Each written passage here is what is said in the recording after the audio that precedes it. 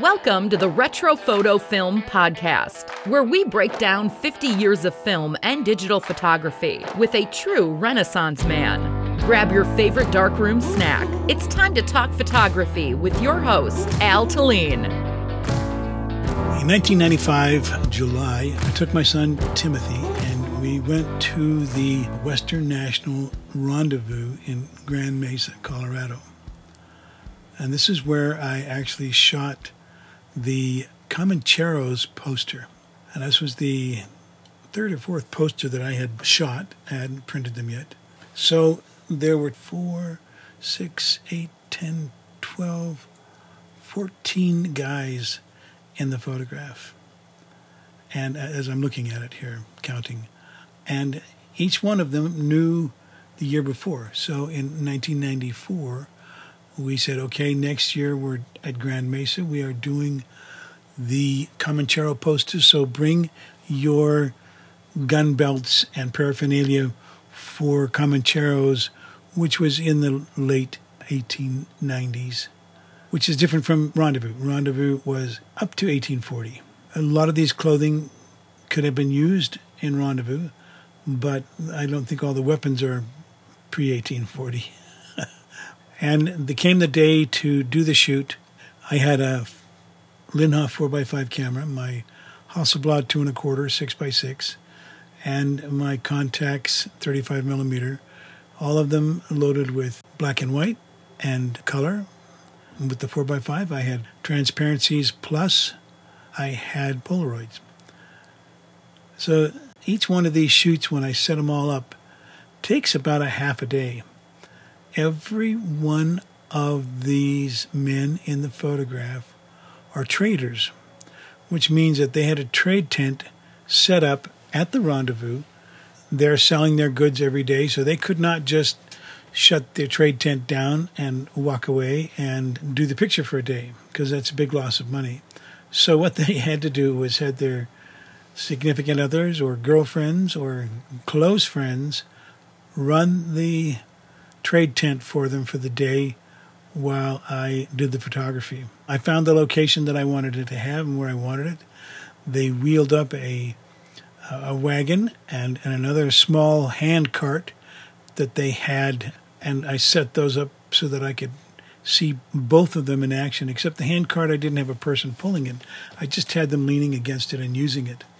But also, the hand cart was a very important part because Comancheros were some of the meanest, nastiest people, men, and I don't think any of them were ever women, but in the West, because what they did was they roamed through cities, towns, villages, anything, and when they did, they actually raped, pillaged, stole, burned, and left nothing behind. If they came across a wagon train, they totally killed everyone, stole everything, loaded it onto their carts if they had them, or took their wagon train carts and used them. And they were a band of whites and blacks and Indians and Mexicans, and it was just whoever wanted to join them and be nasty, mean, and crazy, that's were the Comancheros. John Wayne made a movie about it, about the Comancheros. It had a pretty good depiction of what they were like. One of their sports that they loved to do in my research was that they always were betting and gambling, and they took bets on how long some of the people that they had captured and tortured, how long they would live. Well, they took their carts, and the hand cart that's in this photograph depicts part of what they used, but they also had the great big kind of Mexican carts, which were huge wheels that were 4 or 5 feet tall and made out of solid wood. That was what they would cart around. I think in the John Wayne movie there is one of those. And they would cart all of their goods around in those carts. But what they loved to do was take one of the people that they had captured, tortured, and tie them spread eagle to the wheel, one on each side of the wheel, and tie them up. And then they would take bets on how long they lasted before they died as they ambled on down the trail, going over rocks and thorns and whatever, and through water and everything. But how long would these guys last? How long would they stay alive?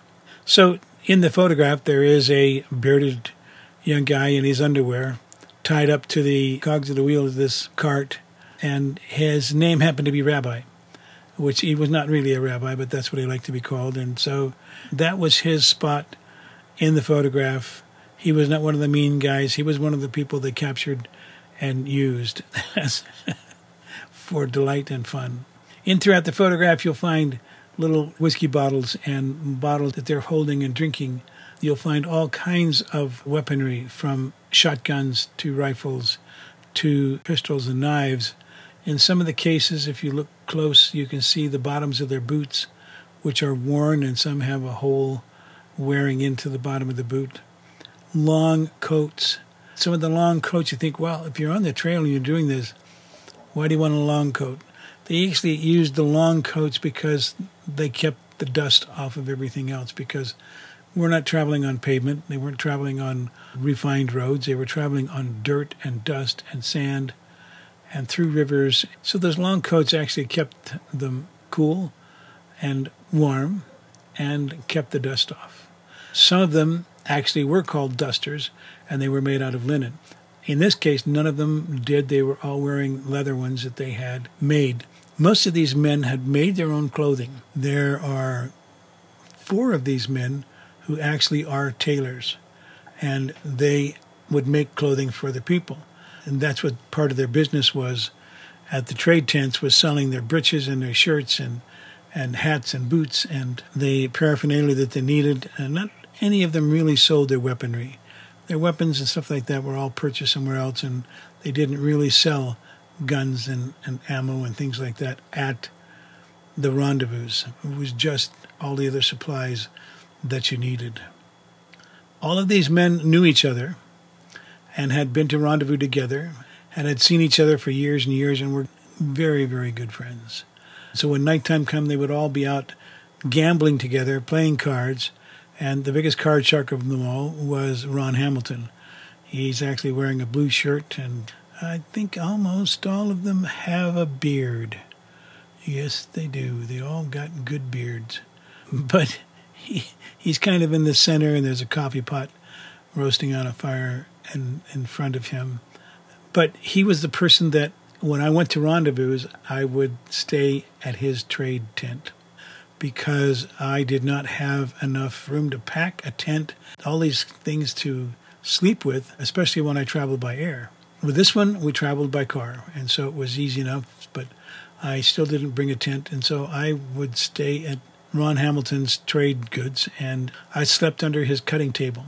He had a huge, big cutting table where he could lay out the rolls of linen and wool that he had brought to sell to the people and roll them out for them. And so under that table he kept things, but mostly was my luggage and my camera gear and sleeping bag.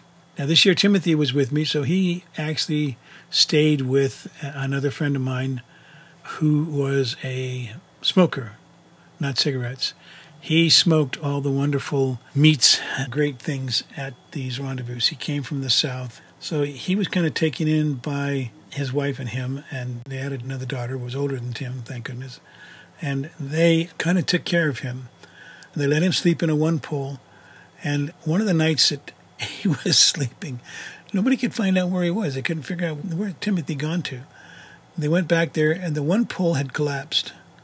There was just a pile of junk under the one pole. Looked it up. There was Timothy fast asleep inside of all the rubble of the tent. It wasn't nothing dangerous. It was just a canvas that had fallen down on top of him. Back to the picture, and as we did this photograph throughout the day, we had water there for everybody to drink, and then they had people bring us by food, and there was a lady there that was the cookie lady, and she brought by cookies, and there was a candy lady, and she brought by candies. They're in another photograph that I shot in the same place in a little later on. The next day I photographed the women, did 2 shots of them at this particular event. So it was a long and grueling event. In photographing all of this, I never knew which one was going to be the best. It ended up being, I used my 4x5 negatives to make the prints from. The 2 1/4s were great, and 35s were okay, but when you want to make up a poster and make it large, The 35 just didn't have the grain structure to make it big like the 4x5 did. So this is one of my favorite ones, and as I love this shot of everybody there, I used to do hand coloring a lot, and so I have a good friend named Richard Prain who is a hand coloring master using oils, and they're the Marshall oils, which have been around for 70, 80 years. So Richard helped me with this one, and we hand colored all of these wild colors into their clothing that they had. Now, did they wear this color of clothing? Probably not, no. I'm sure they didn't. But I wasn't about to write down what everybody was wearing so I could hand color it later. I just said, let's just color it, make them wild colors. So as he did this with me, we got some pretty strange colors in there with them. Here we are. This was shot in 95, and we are 15, 20 years later. There are 1, 2, 3, 4, 5, 6, 7 of the men in that photograph. Half of them have passed on and gone to the great rendezvous in the sky, as they often say. And so these were absolutely golden days of photographing these men and making these men look as rough and tough as what they were. Now, their lives, even though they were just traders, were rough and tough. They were hardy smokers, drinkers, and card players, and rough-housing guys. None of them were squeaky religious people at all. Far from it. They weren't as mean as they look in the picture, but they were some hard guys. I love doing this shot, and it is one of my favorites. You have been listening to the Retro Photo Film Podcast. Follow Al on Instagram at Retro Photo Film to see all his latest photos and learn more about the stories behind the photos.